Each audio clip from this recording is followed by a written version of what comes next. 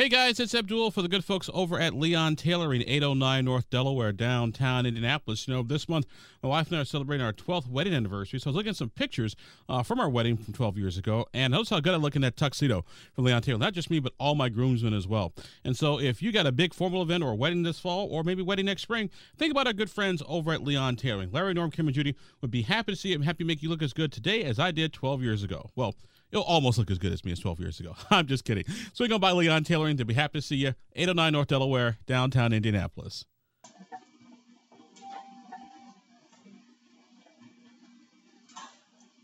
All right. Hey, everybody. How you doing? I'm going to stand over here so I can notes. Welcome to Crime Summit 2.0, the Prosecutor's Forum. My name is Joe Garrison. I am one of 4 members of the North Shadeland Alliance, along with Tara Cardinal, Jody Schrum, and Chris Parmalee, who unfortunately couldn't be here tonight.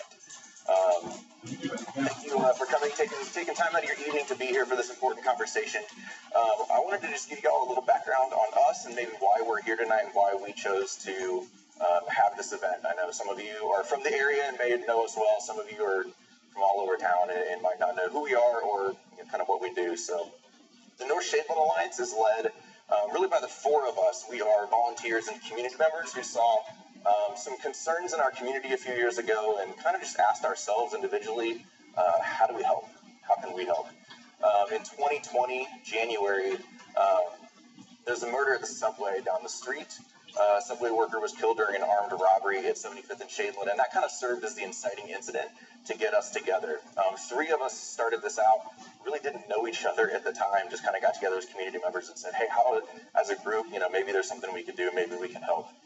2020 was a pretty rough year for Indianapolis. We know the homicide rates were record-breaking.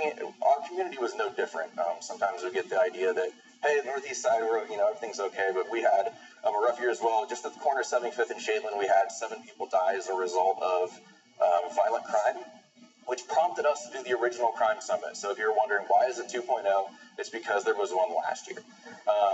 We did the original Crime Summit, which included our city councilors, Dan Boots, Ethan Evans, Commander Woolley was here with us from the IPD North District, Reverend Harrison from the 10-Point Coalition, and Guy Wilford from WIBC. And that was a conversation about public safety and crime in our local community. It was very much the same format. We solicited questions from the community so that people could ask their questions of the people in charge and that might have answers. Since then, we've worked with IMPD, the 10-Point Coalition, and other groups to really try to make our city a safer place, our area of town specifically a safer place. This year, we kind of found ourselves asking questions related to not as much the on-the-street crime things, but the law and the prosecutor's office and the candidates, and we have this race going on, and we'd ask ourselves questions and not really know the answers. Well, wouldn't it be nice to be able to ask them? So we said, well, let's see if we can get them together and have the community ask their questions and get them to give some responses. So we went for it, and to the candidates' credit, they agreed.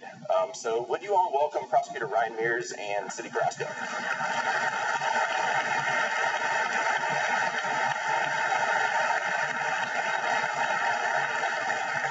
So tonight is not a debate. I want to make that real clear. It's not a debate. In the traditional sense that we watch them on TV and people yell over each other and try to get someplace, stuff like that.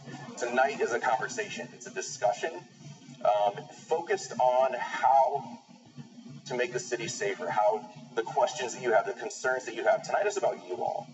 It's about us. So you've all submitted your questions. We received over 150 questions from residents of Marion County, and we will do our best to cover as much ground as possible tonight. And to help us with that task, we have Jill Sheridan of WFYI to moderate for us again this year. Would y'all welcome Jill?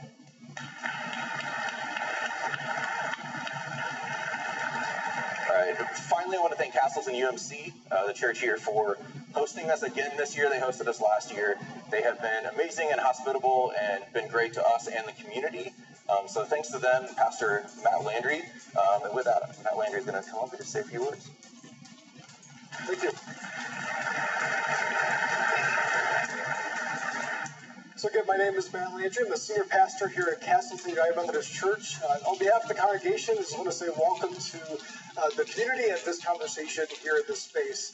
We worship here every Sunday morning at 9 and 11 o'clock. And we always tell the congregation that whether you drive from across the street or across the city to worship here, this is our worship home. And so whatever happens in this community affects us all. Whatever happens in this part of the city affects the whole of the city. And so just at the end of last month, there was a shooting and a death that occurred just down the street at the Red Roof Inn. We gathered several people to pray, to be witnesses for peace. This coming Sunday is the National Day of Remembrance for Homicide Victims. And so we're going to again gather out front Sunday morning at 8:30 to again pray for peace and to be a witness for peace. And so I just want to extend that invitation to all of you in your congregations or even in your homes on Sunday to remember those who have been victims of violent crime, to light a candle for peace, to share peaceful thoughts or a prayer if you're comfortable with that, and just be present in a peaceful manner to your household, to your congregation, and to your community. So again, we care about the community, the whole community, and we're glad to host this event tonight. So again, welcome to Castleton United Methodist Church. Thank you. Thank you, Pastor Matt. All right, we are looking forward to a great evening, a very informative evening, and a great discussion between our candidates. Like I said, we will get to as much as we can get through tonight and cover as much ground as possible. Thank you all for being here tonight and submitting your questions so that we have things to ask tonight and know what people really want to know about.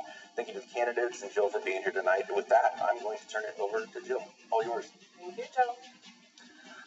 My name is Jill Sheridan. I'm a city and government policy reporter for WFYI. I've been with the station now for about 12 years. Before that, I was a health reporter with a statewide network. I've covered a lot of these issues, more as it relates to the social factors, the determinants that play into the lives of people that do become involved in the criminal justice system, something I've found a real passion for, exploring the root causes of why, when, who, how crime impacts our community. And I think it's an extremely important discussion, obviously, that we're having here tonight. The press corps is facing its own struggles right now. We're talking a lot internally about, how to regain trust in the community. And I think this type of conversation is a good start when we source, over 100 questions from the community and really find out what people are thinking, what people want to know, and then go to the people that we want to know those answers from. So, applause to you for being here tonight and for really being involved in this process, and thank you so much. We're going to start with opening remarks from both the candidates. We'll go ahead and start ladies first. Cyndi, welcome tonight, and opening remarks from you. Well, thank you. Good evening, everyone. Buenas noches a todos. Jill, thank you very much for moderating tonight. Brian, thank you for being here today. To the North Shadeland Alliance, thank you so much for all the work that you've invested in putting together this very important discussion. Thank you most of all to every single one of you who are here tonight and those who are watching via Facebook Live. I can't thank you enough for being part of a very critical discussion about the future of our city. Now, as you know, my name is Cyndi Carrasco, and I am running for Marion County Prosecutor. I don't take moments like tonight lightly or for granted. And that's really because of my background. I am the daughter of Mexican-American immigrants, naturalized, who came to this country for an opportunity. I grew up speaking Spanish and later learned English when I went to school. Oftentimes, I grew up translating for my mom and later advocating for my parents. It was that advocacy for my parents that really triggered that desire for me to become a lawyer. And almost 20 years ago, I had the great fortune to be able to move to Indianapolis and attend the McKinney School of Law so that I could make my dream of becoming an attorney a reality. My husband and my daughter, who are here with me and are always with me, My husband moved here, and we absolutely fell in love with Indianapolis. At that time, the city was thriving. We lived downtown, and it was a city full of opportunity, and it was a very easy decision for us to choose to make Indianapolis our forever home. Now, immediately after law school, I got my dream job. And I say that I got my dream job because I was doing what I was setting out to do, helping people and advocating for Hoosiers. My career in government allowed me to have numerous leadership roles, but it was my role as Inspector General leading a law enforcement agency. The first woman to ever do this, the second ever only individual to be Inspector General for the state, that really propelled me and prepared me for this run. Now I'm running for Marion County Prosecutor because our city is facing a public safety crisis. And I believe that public safety is the foundation of opportunity. As your next prosecutor, I will work tirelessly to build an office that is going to focus on bringing back safety and that vibrancy to our city. And we're going to do that, but focusing all of our efforts on holding criminals accountable.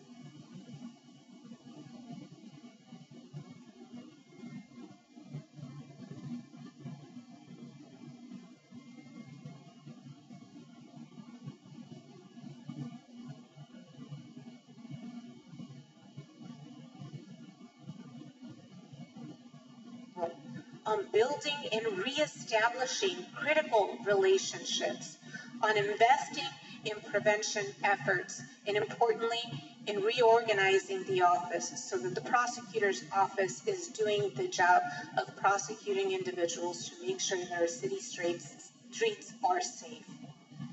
Now, folks, I love this city, and I absolutely refuse to give up on this city.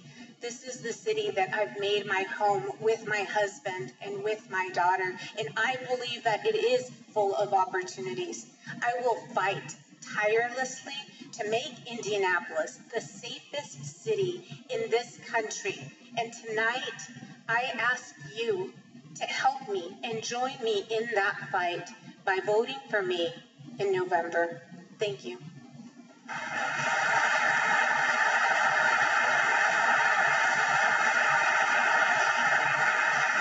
And likewise, Ryan, I'd like for you to be able to give some opening remarks here this evening.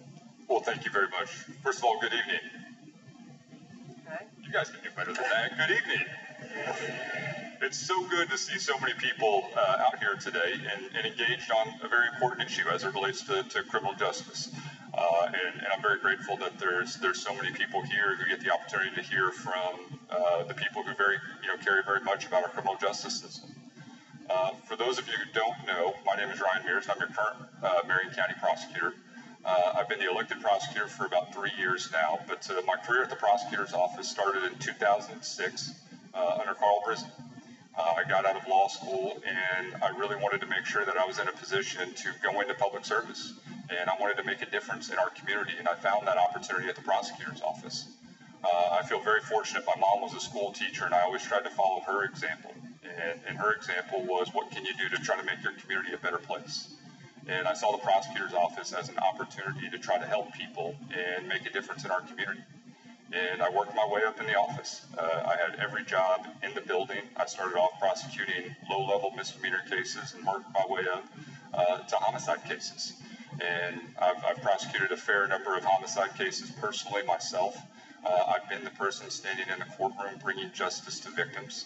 I know what is required of someone when they bring criminal charges. I know the burden and the standard that the community has set for us. And I was really able to make a name for myself in the prosecutor's office because I had some pretty high-profile, successful homicide prosecutions. And with that, I was given some leadership opportunities under Mr. Curry. And unfortunately, he became very sick. And I never once thought I would be the elected prosecutor. I never once thought I would be in elected politics. But fate kind of intervened. And when Mr. Curry had to step away, it provided an opportunity for me to run for prosecutor. I was successful in that. And over the last 3 years, I've served as the Marion County Prosecutor. Because I've had the opportunity to serve in different roles and in different areas in the office, you cannot help but notice that there are some inequities that exist in the criminal justice system. And I always thought if I'm ever in a position to be in a leadership position, I'm fortunate enough to have one of these jobs, I need to do something to address those inequities. So one of the first things that I did when I became prosecutor was we made the decision that we're not going to prosecute simple possession of marijuana. I did that for 2 reasons. One, it's an incredible waste of resources and time. It costs us thousands of dollars to prosecute any one person, let alone prosecuting someone with a joint when you have to call expert testimony. But when I looked out at the courtroom and I saw who was ultimately being prosecuted for possession of marijuana, I saw a disproportionate impact on people of color. If you look at marijuana usage rates amongst white Americans and African Americans, and then you see who ends up in the criminal justice system, you cannot help but know that this inequity exists. And if I'm willing to acknowledge that those inequities exist, then I need to be able to do something about it. And that's why we used our discretion to say, we're not going to mess around with simple possession of marijuana. The other thing that bothered me is we had way too high of a recidivism rate, meaning that people that we dealt with in the criminal justice system, when they came back into our community, too oftentimes we heard that they were reoffending. And so the question was, let's sit down with these folks and let's talk to these individuals and see why this is occurring. And we figured out a couple of things. Number one, if you want to make someone successful or put someone on the pathway to success, getting them employment is one of the biggest factors that you can find.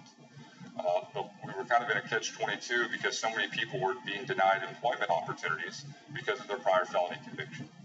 So what we did is we started our second chance fairs, where we partnered up with all sorts of nonprofit agencies, the big law firms, many of the big corporations that you guys hear about, whether it's Lilly or Cummins, and we provided first-class legal representation to people to help get these convictions taken off their record. Because to me, the biggest thing that we can do is get people working. If people are working, we don't see them in the criminal justice system. The second thing that I heard is, I'm never going to get my driver's license back. And just to be clear, my programs aren't for the people who are driving 150 miles on 38th Street, but it's for the folks who are driving, who get pulled over, maybe because they failed to signal, maybe they didn't come to a complete stop, and then they get pulled over and they get a ticket, and they don't have that $160, and as a consequence, their license is suspended. We are now criminalizing that person every single time they drive, every time they go to the grocery store, every time they go to the doctor's office, every time they go to church, every time they go to work, every time they pick up their kids from school, and they're looking over their shoulder every single time. There's no nexus to public safety. We're just punishing poor people. And then to add insult to injury, the DMV imposes these ridiculous reinstatement fees that have nothing to do with anything, where a $160 ticket ends up costing someone thousands of dollars. And people who have little or no margin for error can't climb out of that hole.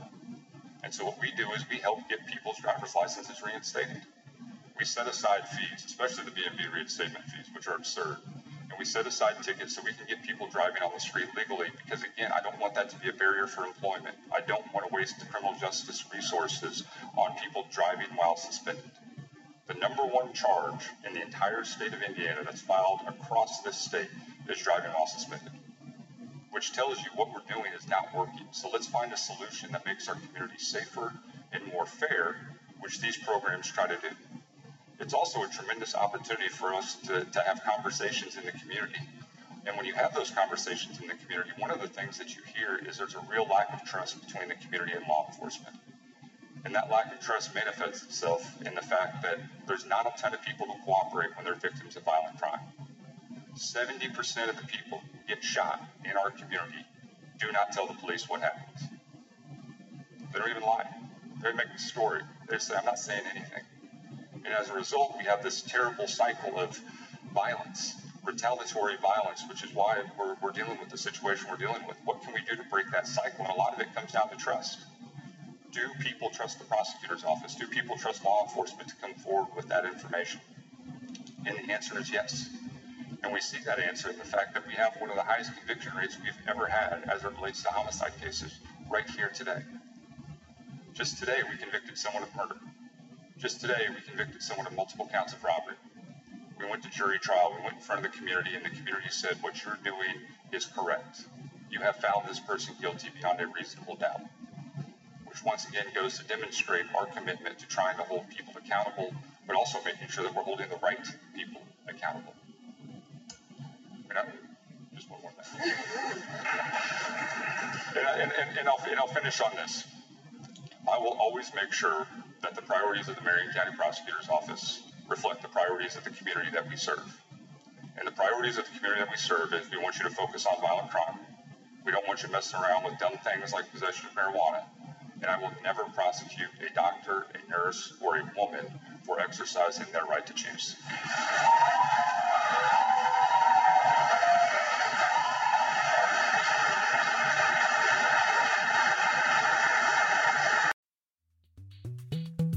This podcast was produced and edited by Chris Spangle and Leaders and Legends, LLC. If you're interested in starting a podcast or taking yours to the next level, please contact us at leadersandlegends.net.